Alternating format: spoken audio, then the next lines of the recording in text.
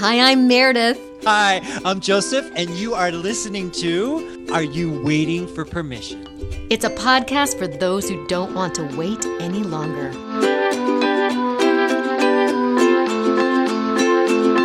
Say hello to you. Good morning.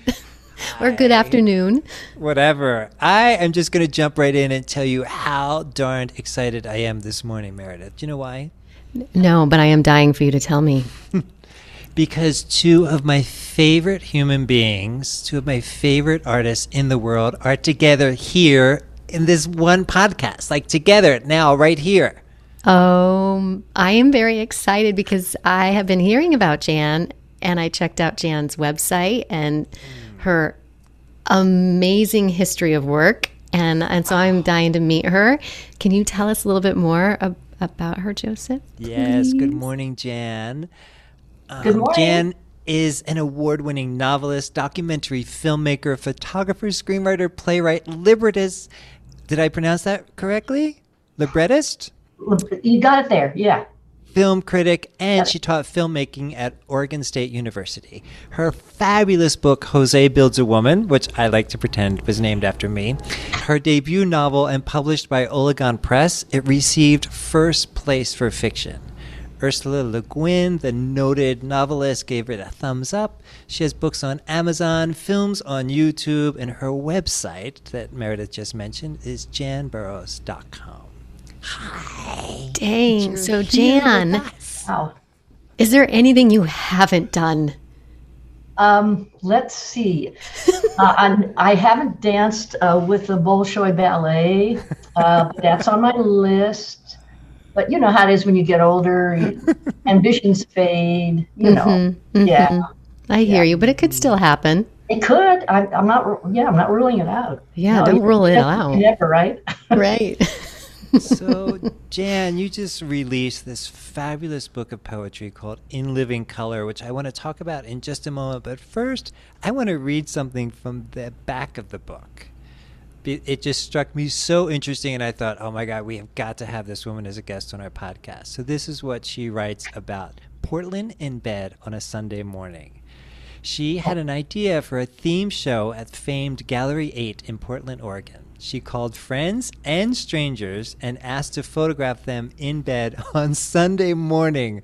Without prompting, people created their own surprising poses in these intimate and revealing portraits between the sheets. You are such a goofball, and you know I mean that in the most complimentary way possible. Tell us more about this project, por favor. Well, first of all, I was taking a photography class. We were supposed to pick one word, and I picked intimacy. And then I thought, well, how do you show that visually? And I thought the most intimate place was the bed. So, physically, as a physical setting. So I started calling friends, and they said, okay. And what I said was, I'm not going to tell you what to do. I'm just going to come over with my camera. You do what you want to do. And that worked out really well, because if you look at the book and everything, you'll see that everybody has done something different, some very sexual, some not, some with their kids, with stuffed animals, with or regular animals. And anyway, it turned out really well. And so then I had this show at Gallery 8 after I finished this little project. And that was a big hit. And what I asked, one of my people that I photographed was Darcel. You probably have, I'm sure you haven't heard of her. But anyway, she's an old Portland person, but it's a he. His name's Walter. But he runs this transvestite, where the guys dressed up as girls? Mm-hmm. Mm-hmm. Yeah. Well, anyway, it's a big show place, and everybody goes there, and it's lots of fun. And the guys who are girls, sing songs and, like Judy Garland and everything. Anyway, I asked him to pose in bed in the gallery. And then people could pay to pose with him in bed. And so then they paid, and then we put the money into charity. So that was another thing that came out of that. Oh, that's amazing. So he's a drag queen, and so he's a drag queen. Yeah, no problem. That is fantastic. He claims to be the world's oldest living drag queen. I'll look him up for sure. That's fantastic. Have you ever seen the Gilda Radner and Gene Wilder photo of them in bed? They sent it out as a Christmas card. Oh no. Yeah. Oh no. John Lennon and Yoko Yoko. Ono, But that's what I thought, yeah. yeah, no. Yeah. How beautiful. Or I saw a picture of them in bed and thought I should make a Christmas card in bed. I don't remember. You The chicken should. before the egg, who knows? Yeah. It's Anyway, it's a not way to too go. late. Yeah. It's really not too late. it's really not. It's really not. Well, so I have this question for you, Jan, because truly you are a woman after my own heart. Like I just saw all of these inspired thoughts that you've had that you finished and you performed or published or made a film. And I'm curious about people and their creative inspirations and what happens when one is inspired. Would you say for you, when you have a spark of inspiration, do you find that you follow through with most of them, or how does that work for you? I'm just curious as a creative being. I have to follow through. I made up my mind to whatever I did, whatever I do, I just focus so much on it, can't not get done. But but when I was in college, I met so many creative, wonderful, exciting people who had all these ideas and wonderful inspirations and projects, and so many of them didn't finish. And I thought, I don't want to do that. I don't want to be one of those. I really want to start something and finish it and put it out there and let people enjoy it. Because it was so frustrating to hear these great ideas and then no follow through. Yeah. So when I when I meet that situation, it kind of makes me feel in despair for those people who have great ideas and don't go ahead, because it would be so great if they did to make it, finish it, share it with people, and people would love it, whatever the medium is. Yeah. So I'm curious, what's the longest it's taken you to finish a project? Is there one in particular that stands out for you? Well, two, actually. My novels. The Jose Builds a Woman was 10 years from starting it to publishing. And then I have this next book. It's called Bye Bye Bakersfield. It's kind of, I call it an unauthorized autobiography, but it's really a fictional biography. There's so many things you can call these things, but you take an idea. I mean, something can happen to you, and you kind of expand on it and create things. Anyway, that's been. I didn't want to publish it when my mother was alive, and she kept living, and so she got to be 104, and time was passing, and I thought, Jesus, Mom. And finally she said, so I'm not going to see this, am I? I said, no, I'm not going to finish it while you're here. So, because I didn't want her to be mad at me, because she's a little critical, or was, and I thought, what if she doesn't like something? Then she'll get mad at me. Then I have to apologize. You know how that goes. So she died, and then I finished it. So now it's finished, and then I'll look. Well, I just hired an editor. After that, I'll look for a publisher. Mm-hmm. Wow. So there's something that you said that... 20 years or something. Anyway, okay. Okay, 20 years for that book. So there's something that you said that I wanted to point out to our listeners, because maybe they missed it. But when Meredith asked the question about all these different projects that you've done, part of your initial answer, Jan, was, I made up my mind. Mm-hmm. That's freaking huge, dear. Do you have any idea how many people, like the people you went to school with, that initially made up their mind, like, I'm going to do this, and then they changed their mind, which is okay, right? Right. But I'm wondering, what kind of thought processes do you have that you say, I'm going to write a novel? You had never written a word, right, before Jose Builds a Woman? No. Well, okay. So you mean, so how that happened? What kind of thoughts go through your head that you're giving yourself permission to pursue something even when you have no idea what you're doing? Oh God, that happens all the time. I love it when I don't know what I'm doing. That's the challenge. I love great challenges. Well, okay, so I can tell you how that happened. I was starting Jose, this book. I was in Seville with my mother. We were traveling, and it was a huge rainstorm, and we couldn't go out, and the streets were flooded, and the TV was broken, and I didn't have a book, and I had my computer, and I thought, oh, what can I do to, keep myself occupied here? And I wanted to do something I'd never done before. And then I thought, well, let's see, the only thing I haven't done is written a novel. I thought, but I don't know how to write a novel. And then we were in Spain, and so I thought about this article. Mom was always sending me articles. This one was about a man in Tijuana who built, I think it was a 3-story woman in his little neighborhood, he could open her breasts and look out. It was a kitchen. It was a pretty terrific thing. I don't know what his neighbors thought, but it's pretty exciting. And so I thought about that article, and then I just sat down and I thought, well, I guess only famous people write novels, but at least I think what I'll just do is I'll give myself permission to write one chapter. I mean, what could that hurt? So I did, and I started out just like the book starts now. My son Jose builds I forget what was the first line. Hold on. Oh, in the shade.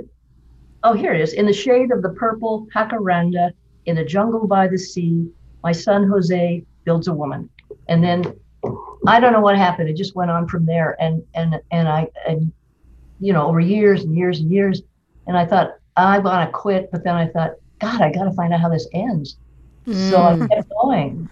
And then through, working with other people, I finally got a good ending, I thought. Okay, so there's two things I just heard in there. One is the quit piece. Like I thought about quitting. So tell me, I want to hear about that. Like yes, you wanted to see it finished. You wanted to hear the end of the story. But what does it look like what's that space feel like when you're about to quit? And then the second thing I heard you just say, which is awesome, is you had some people. There were some people in that creative collaboration that you brought on board. So can you tell me a little bit about that and tell our listeners about that? Well, oh wait, tell me what the first one was again. The first one is what Quitting. You wanted to quit. Why? Oh, I wanted to quit because, for anybody who's written a novel, it's exhausting, and also other writers have said this, that you carry it around with you, so that you're like half in reality and half in the reality you created. So it's like you feel, I can only speak for myself. Okay. So I felt divided. I felt like I'm not really participating in life, but this other life I created draws me. It just goes back and forth like that. So finally I go ahead, and then does that answer the question? A little bit, but I want to go a little bit deeper because our listeners, they might not be writing a novel, Jan, but they're certainly tempted to quit. Well, I mean, I quit for a while, then I would start again. And I guess because it felt so good to begin again, to get back to this other world, that I would go for a while and really like it, and then maybe have a little reading or a group, and I would get a lot of support. And it's so important to have that support no matter what you're doing. People say, keep going. That's really wonderful. You're doing a good job. And maybe that's what kept me going, is that, I think it was a strong factor that people really liked it, and they wanted to know how it was going to end too. And they liked the characters, and it was just like dragging along a family to parties and stuff. Everybody loves them. So, or your favorite dog. But, that totally answers the questions. I just want to point out one thing, which is I think it's important. This is what I do, and this is what I'm hearing that you did for yourself, which is you put it out in the universe, right? You didn't just keep it to yourself. Mm-hmm. You invited a group of people. You shared it with a group of people that you respect and feel safe with. And so what happens is, yes, you get the support and you get the encouragement, but then there's also the accountability piece that I'm hearing, right? Yeah. So when you put something out into the universe like that and you introduce it to the world, at least for me, I go, well, now I got to finish it. Yeah. Yes. And also something you just said about having a support group. they also give you the deadline. Like every group I had was usually like we meet every week or every other week, whatever it is. So I pushed myself very hard to have something ready for them because it felt so good to get their feedback. I didn't want to just, dribble in and say, sorry, guys. I wanted to participate and have them tell me what they thought. It just felt good. It just felt good. Yeah. To have these people. And you've given them permission to invest in you and your creative process. Yes. And I get to participate in them, in their work too. It's great. Is it okay for me to ask what art you do? I would classify myself as a very multi-passionate artist as well. So I do, I'm a performer, improviser, podcaster now. I am also a director, a writer, coach, all of the things. A mother. Let's not drop that one. And a wife, Gary, in case you're listening. So, you cover all the bases. Well, what kind of writer?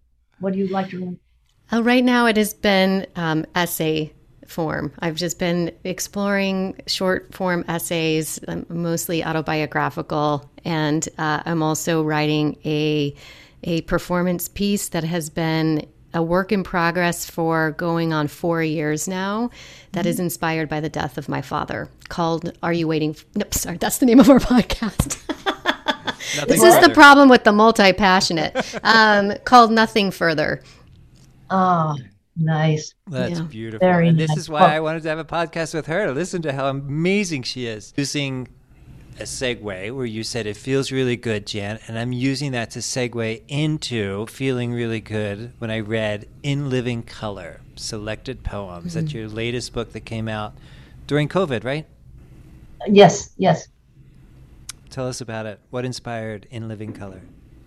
Well, I had, again, I was with a group of poets, and it's a terrific class. It's not really a class, it's a salon, but it was led by this woman, and she would bring a mythological god or, Greek god every week and tell us a little story about their lives. And then we would use that as a prompt and we would write things and, would write off of that. So, and we didn't write about Greek gods. We wrote about something personal, but this was a god of love or a god of hate or, and so that was the inspiration to go into our own lives, look for love, hate, and incest or whatever the gods were doing.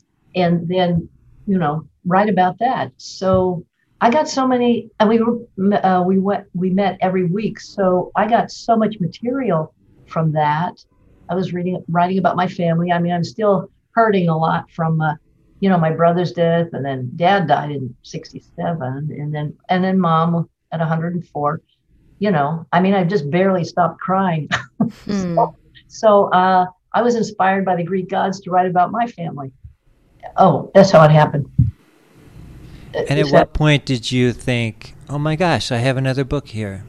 Oh, then I took another class, and this woman, Judith Hill in San Miguel. Yeah. Oh, yes. Yeah. So she gave a class in publishing, getting a manuscript out there.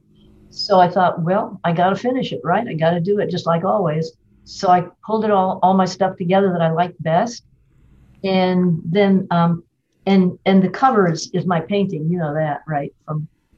And then I hired a, what do you call it? Designer to take care of it. And then we put it out. Wow. Congratulations. Thank you. Can I ask you to read my favorite poem to our listeners? Yes, I have it. I got your message. Let me get it. Now, I want you to know this is all true. Okay. It's called Family Tree. There are things the trees can do, and then there are things they cannot. They can allow us to fall in love with them, which is sometimes useful for those of us with dead families. My little brother died in a car wreck. I planted a peach tree. Peaches remind me of his skin when he was younger than acne. Like brother, his tree began short, then became full and bore fruit. Mother passed at 104 years. I gave her the limbs of an Avondale, creating excessive shade. Her tree was planted root-bound, but she blossomed well, bright pink that mirrored her flamboyant journey. I searched for a father tree. He was a good doctor and died at 54. Trees are not generally as quiet as he was, but I found a handsome dogwood. For my deck, I wake, step outside. Each morning, the three of them are there. Tommy waving 12 feet high, Mother's wardrobe deeply verdant. I lean on the railing, unable to stretch as far as Father. His leaves are tinged to sickly pallor. I called the garden shop. They said if he died, they would replace him. I said, no, not again. Beautiful. Thank you for sharing. Thank you. So I go out and there they are, The trees. I absolutely love that. And I'm a fig tree, by the way. You're a fig tree? I'm a fig tree. I got a big fig tree out there. Jan, can I tell you the truth? What? So I was doing my due diligence for this podcast and reading your bio and, your website and reading your poetry again. And I thought, it'd be great to have Jan read a poem. And then there was a split second, Meredith, where I thought, that doesn't feel appropriate. I don't know what our listeners would think. Those second, third, and fourth thoughts about editing ourselves. And then I gave myself permission, since it's our podcast and since we love our listeners so much, I thought, I think it'd be beautiful to have Jan read one of her poems. So thank you for that. Thank you for giving us all permission to live a creative life, my dear. Oh, well, it's always fun to share this thing because when I read it, I feel all the love again. It just brings it up. Well, so thank you for giving me permission to read. Absolutely. Meredith, what do you got? Well, I love what Jan just said about feeling that joy of being able to read it again and us giving you that permission to do so. And I am curious because, look, creativity to me isn't about anymore, right? And I think as we get older, it's less about us, right? We stop caring as much about what other people think, but it becomes more about our process and how it touches our hearts and how it keeps us moving forward in life and seeing the world from a different perspective and being able to see the multiple stories that live within a singular place. And so I guess my question for you is, for you personally, Jan, when you do your work now, where you're at it presently in your life, what does that do for you? Why does that keep you moving forward? Well, if I didn't have my writing, I don't know what I would have done during this COVID thing, this lockdown this whole year. Mm-hmm. I think that just really makes it clear what's important to you. And I've heard all kinds of things from people. Their families become more important and their jobs less important. And for me, it was just, I'm just clinging to the writing. And that's how I got the novel with, the family novel, the autobiography finished, is that I couldn't let go of it. It kind of saved me, Beautiful. Thank you. Jan, my question is for our listeners, what bit of wisdom or advice do you have for those that are thinking about and considering and reconsidering their creative fields or their creative endeavors and they're stopping themselves? I won't use the word paralyzed because that sounds really dramatic, but they're stuck.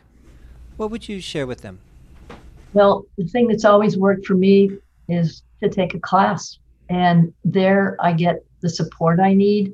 The people are interested in what I'm doing, and I form friendships, and I learn to trust these people, and it's a beautiful experience. So all of a sudden it becomes not as hard when you're stuck. And also when you trust these people, you can say, I'm stuck. And then you get to talk about it and you get to talk why you're stuck. It just loosens stuff up when you connect with other creative people who are really trying to do what you're doing. I mean, even if somebody's really more successful than you, there's still have to go through this hard process. It's never easy.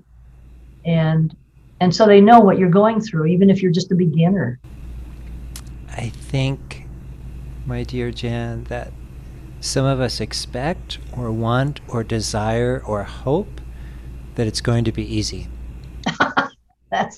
Forget that. And then it's not, right? No. It's not easy.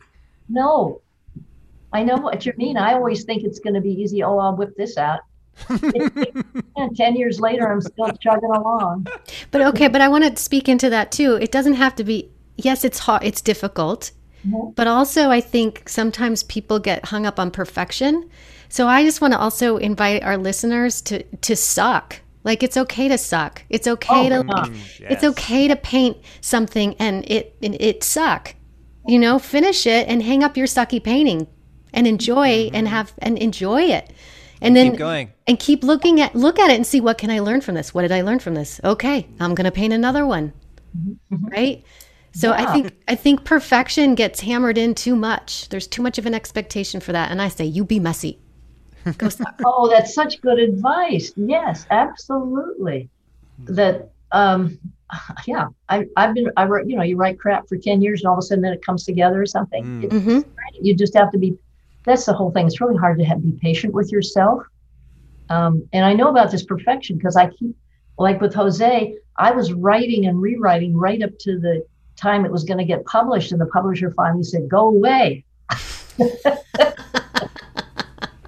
With a silly story, Jan Burrows, that I want you to share with our listeners, and that is, it's the best story.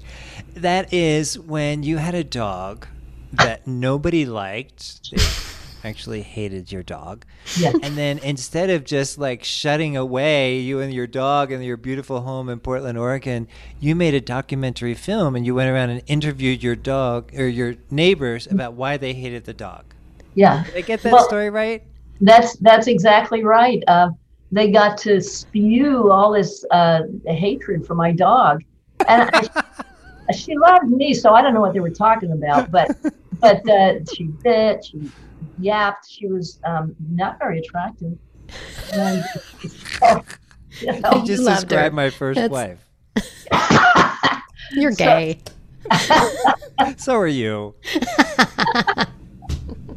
So then you decided to make a documentary film and have all of your neighbors tell the truth about the dog. What was the dog's name?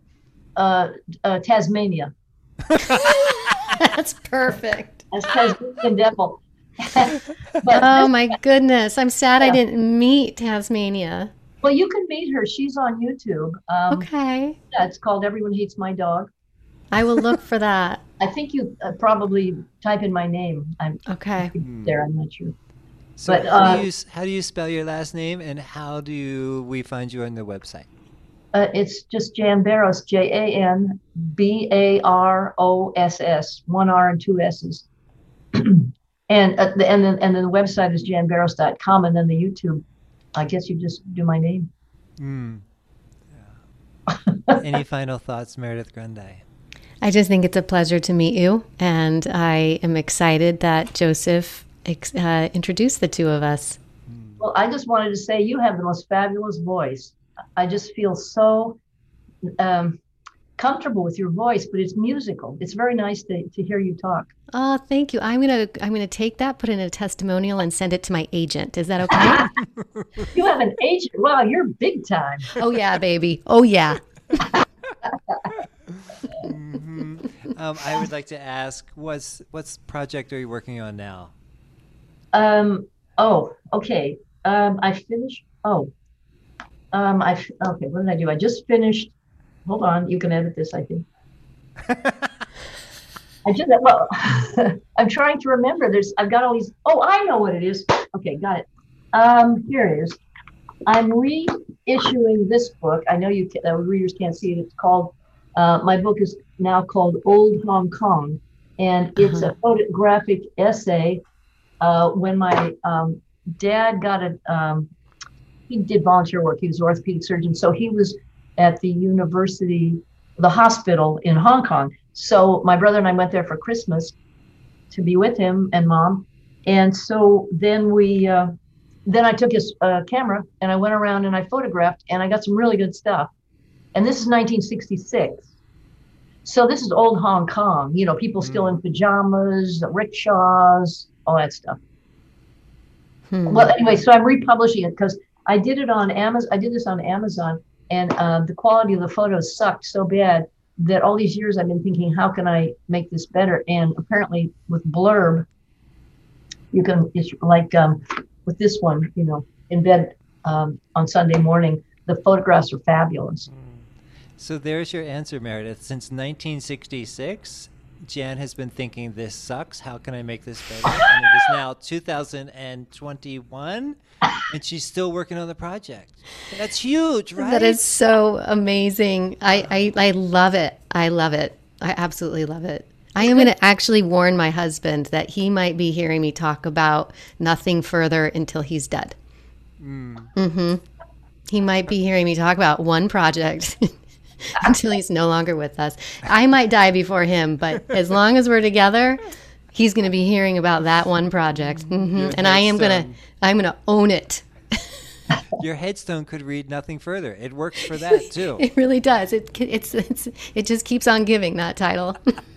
Well, what's wonderful about what you're doing and we're all doing is we can go back and mine the good stuff that we did and recreate even a better outcome. If you're willing to go back and look at your stuff. Oh, I love that. Yes. I was in Meredith Grundy's class last week. She has a class called Confidently Speaking that meets weekly. And in that, I was talking about how when I go back to mine stuff, Jan, I only find embarrassing things that I have said, written, or done. So if I ever write a book, it's going to be called I Embarrass Myself. Oh I love it. That's a great title. It is. The Joseph Bennett Outtakes of Life. Oh, good. I love you both. Thank you both for being here. Thank you so much. And listeners, please go ahead and rate, subscribe, download, share, whatever it is you kids are doing these days. And we will see you in our next episode.